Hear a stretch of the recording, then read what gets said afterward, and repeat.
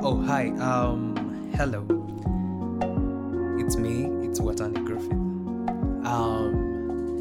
This is unscripted. This is unscripted. Totally. It's the first time. I know you're surprised. I know I am surprised that I'm doing this, but it's one of my goals. Hashtag resolution and stuff.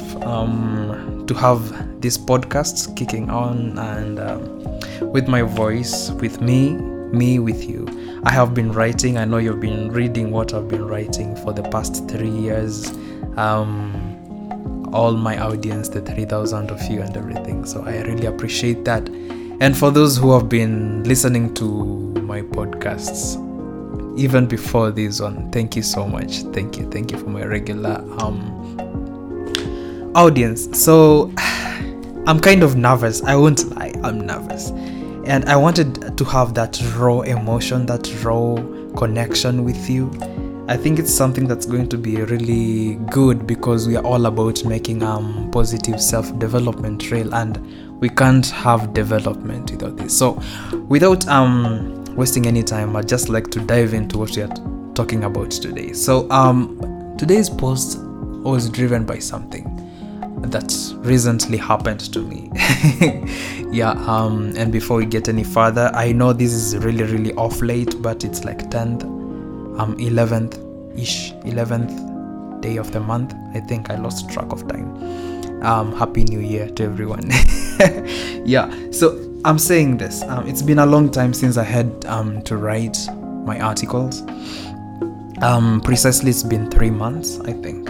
And much of what has happened within that period is what I wanted to talk about. The major things that have happened and maybe shed some light on.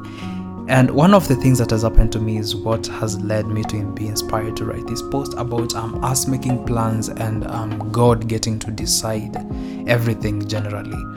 So what happened is about it was I think in October. It was in October when a friend of mine did approach me and he told me, you know what, I like how you do your artworks. And remember, there's a post that I did on my art work journey and how it has changed and everything. So he was like, I think you have a lot of potential in this and in terms of making NFTs. And I was like, bro, I have heard the whole thing and I don't really understand what NFTs are or how they get to happen. So since you said about it, I'm going to see what I can do.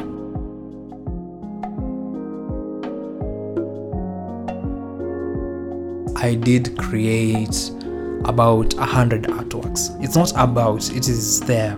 The minimum was 100 artworks. I did put myself on the spot to make sure I did create them, and I wanted to give it my all, because if there's potential, if someone has seen potential in what you do and you've been trying to do this and no one is really getting interested, a lot to venture. They're interested in just viewing, in just enjoying what it is, being curious, but not to invest in what you're doing. So this was the very first investment that I had, and it was unique. Let me call it unique. So I did make them and we did upload them. Then my plans were, okay, those are the plans I had set. Remember, we are talking about making plans and God getting to decide. So that's the plan that I made during that time. And in December, I got to have my first client who noted my artworks. That was online, my very first online client. I have had people get curious about my artworks, but this one was quite different. To top it all, the client was from abroad and they were like, yo, I like your work and I'd like to get some of your pieces. And I was like, okay, this is different. Now remember my perception of this, and he made a very good inference in terms of saying they wanted NFT artworks, and I was like, I already have some somewhere. Why don't you know? He was like very specific, I want these particular ones. So we went through the whole process. I did not know what to do with what, and for those who have tried to do something new, you can admit it's normally hard and challenging to try to work around through it. So I did have my ups and downs. Let me tell you, when you get to be elevated to a certain position in life, when you are talking about growth, I think we have to come to understand that growth comes from that level of being, how will I call it, uncomfortable. This gentleman pushed me to uncomfortable levels, and I had to withstand that because I knew it's from the results of this discomfort, this uncomfortable situation, that are going to bring about what I've been looking for. The exposure, number one. Number two, even though my heart is not in the money, I'm going to still make money from it. So that's what I did. And the whole time I had this feeling of gratitude and mixed feelings, and I didn't know what to do. Really, I didn't know what to do. So it is fair enough to say that getting to interact with a client who is really passionate about what you do took an entirely new meaning for me. I mean, I have encountered different clients, but this one was kind of unique. I've used that word the second time in this podcast, so I think you'll understand what I mean as we go on. So it came to me with a cocktail of emotions, vile nimesema, and there was a mixed feeling of relief, number one. Number two, there was joy. I had a sense of hope in what I was doing was finally beginning to pay off. So the third feeling was fear. I was fearful because I had never done this kind of transaction before. I'm getting to access places and even interactions with people that I did not know of.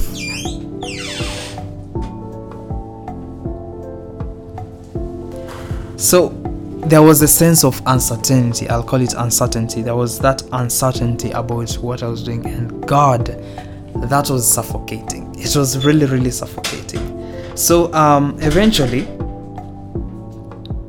there was so much going on in my head. I did not know what to do. Eventually, I think there's a time I had a meltdown, a mental breakdown. During Christmas, I wasn't so settled. My head was just rushing. How do I get to do this? Because there were funds to be raised, to pay for some fees and things, and I felt like I was insufficient. The support that I had around me was insufficient. The walls were literally just caving in around me. So it's at that moment when I was surrounded by all this abundance that I felt alone. I did feel alone, and even the first week of this year, I did feel that sense of being desolate. I did feel that. So to take you back, you see, for 5 years I have been practicing my skills and just polishing them, my art skills, for the last 5 years. Self-taught, of course. I have not gone to any school. I never got to do it anywhere. I just taught myself as I go. It's digital art. You just follow your instincts, and especially when your emotions and your thoughts are connected to that, you just create. You find yourself just finding your own techniques, your styles and everything, something that's very organic to you. So 5 years ago, or for 5 years, I have been building this skill in anonymity, and not many actually understood what I had in mind as I created these colorful abstract artworks. So this skill that I had, I did feel like it helped me cope with my depression. It was my go-to, my refuge when I felt like everything was just overwhelming me. So it felt like every time I used to draw, or not just drawing in the literal sense, but just creating the artwork, I would feel like that kind of a secret hideout that it's only you who knows. That's what it felt like. So no one knew the depth of attachment that I had to these pieces, and how free I felt during that time, because I felt like I actually did own the world. And it would only make sense to have mixed reactions when someone takes notice of your work and they offer a hefty price for it. And I'm using the word hefty, a hefty price for it in my own reasoning. So it happened that also in this very, very same month, I got to be invited to participate in 2 art exhibitions abroad. Still, my mind went just kapoof, just poof.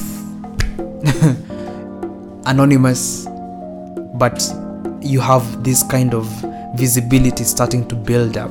And I was like, what's this? What's all this? Why is all this happening? And remember, my only plan that I had was with a friend, and it out of just that intent, all this is happening, and I'm panicking in the middle of it.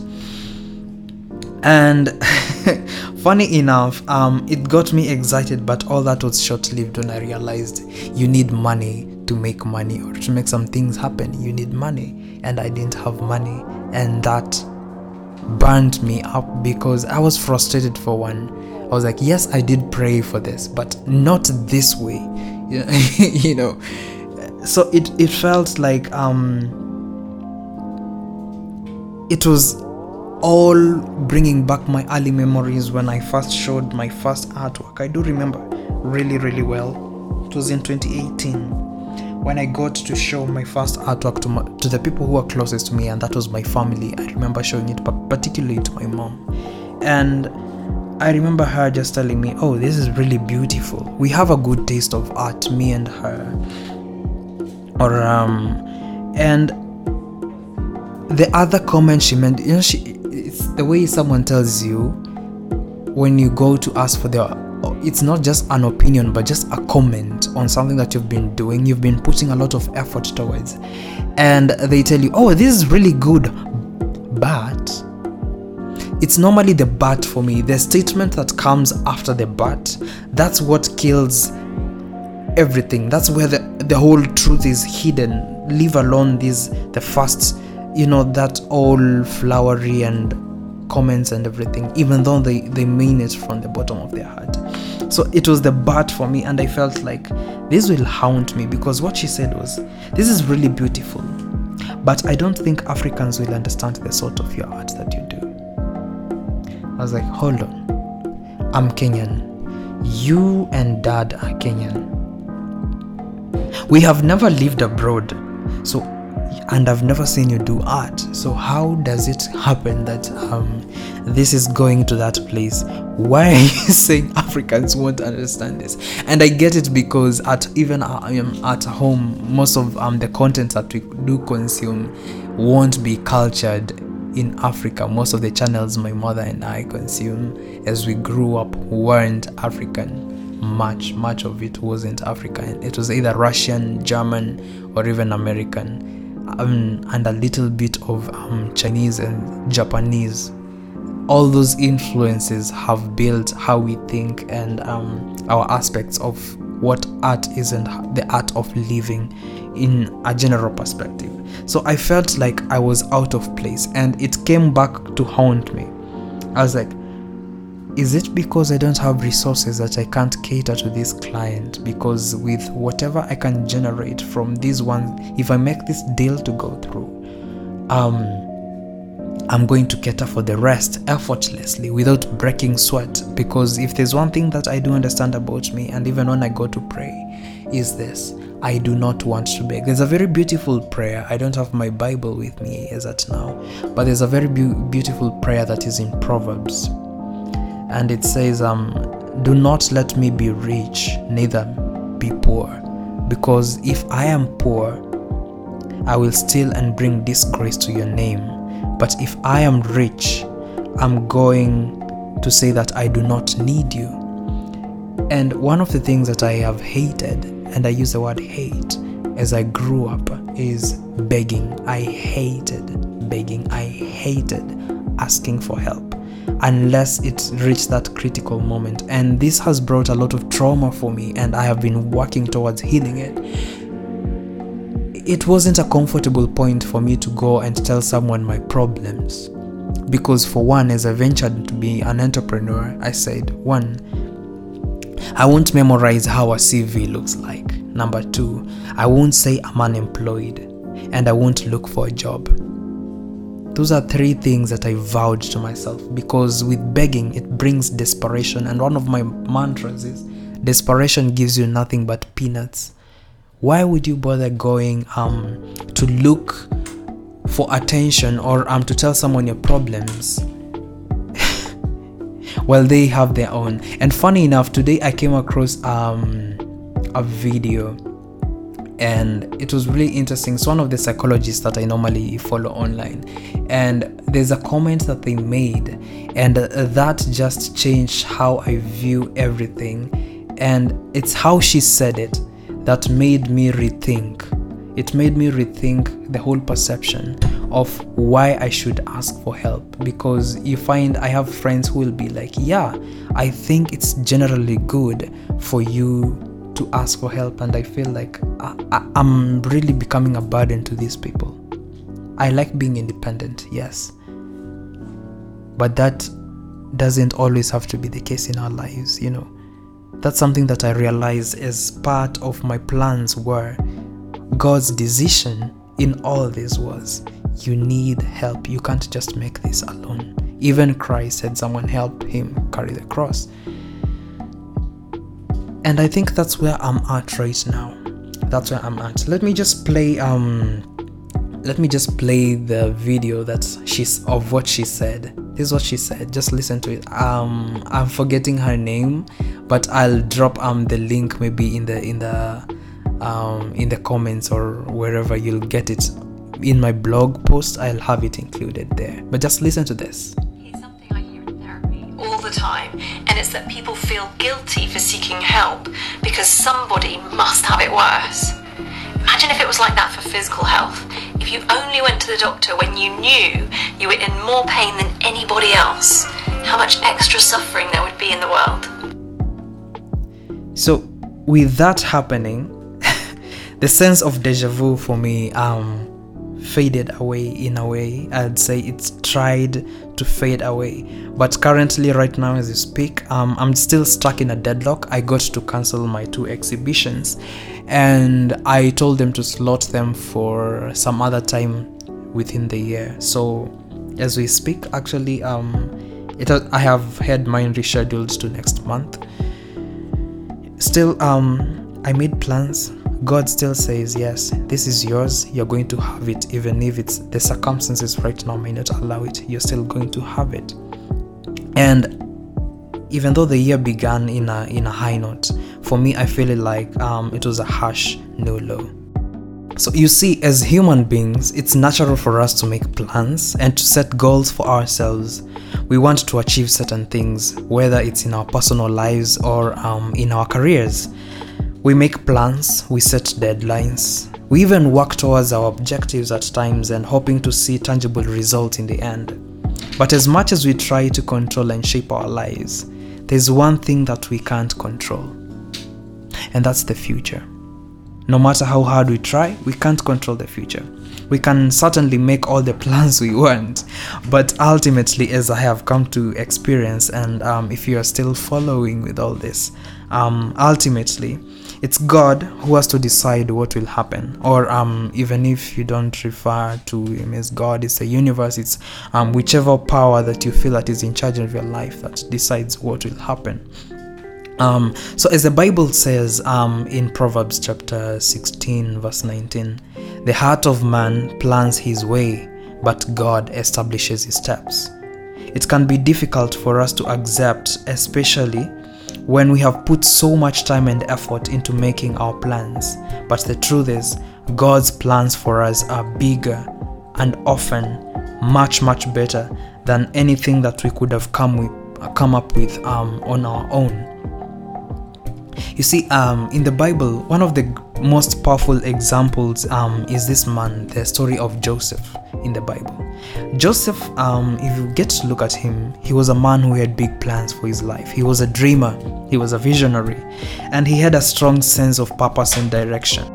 But you see, despite all his hard work and ambition, things did not go according to plan. He was betrayed by his own brothers. He was sold into slavery, and he even ended up being falsely accused and imprisoned. It would have been easy for Joseph to become discouraged and to give up on his dreams at this point. But instead, he trusted in God and he waited patiently for God's plan to unfold. And ultimately, God used Joseph's hardships to bring him to a place of great influence and power. Joseph became a trusted advisor to Pharaoh, and he was able to use his position to save many lives during a time of great famine.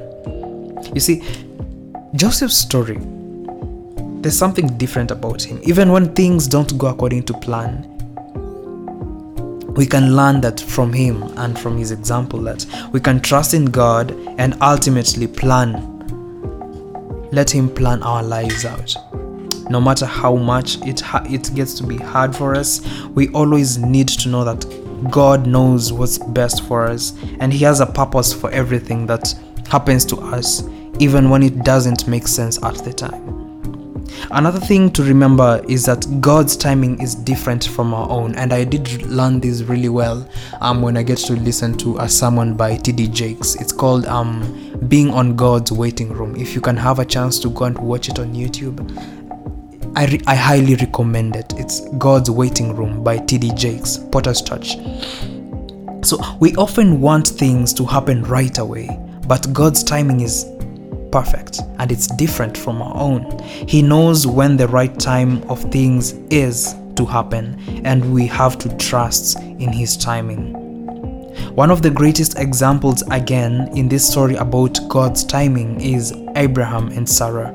Now, Abraham and Sarah were promised to have a child, but they had to wait many years for that promise to be fulfilled. A quick flashback. I did say I'm normally not one to watch TV or to watch most of the programs that happen more so locally, but I happened to bump into my brother watching one of these local TV shows. It was on KBC. I think it's still ongoing. There's a show that they have about Abraham. I think it was on Sunday. And they were showing a particular scene that caught my attention about Abraham and Sarah, where Abraham, before he was called by God, and how Sarai, because she was called Sarai before, and Abram, she was a midwife, and one time she was aiding one of the women to give birth, and the lady got so disgusted when she found out that the child she had given birth to was a daughter when she wanted a son. And you can imagine this barren woman, or so to speak, Sarah, so to speak, she was considered to be barren at that time. The heart she had when she had to process this woman just saying, I don't want this child, take it away. And she used the word, take it away, take the baby away. It's a girl, I don't want a girl. And here is a woman helping you to give birth, and she did not have a child. They had to trust in God's timing, even when it seemed like their dream would never come true. And eventually, God helped them with a child who would become a father of many nations. So, I just want to throw this question out there. What does it mean for all of us as we make our plans? What does it mean?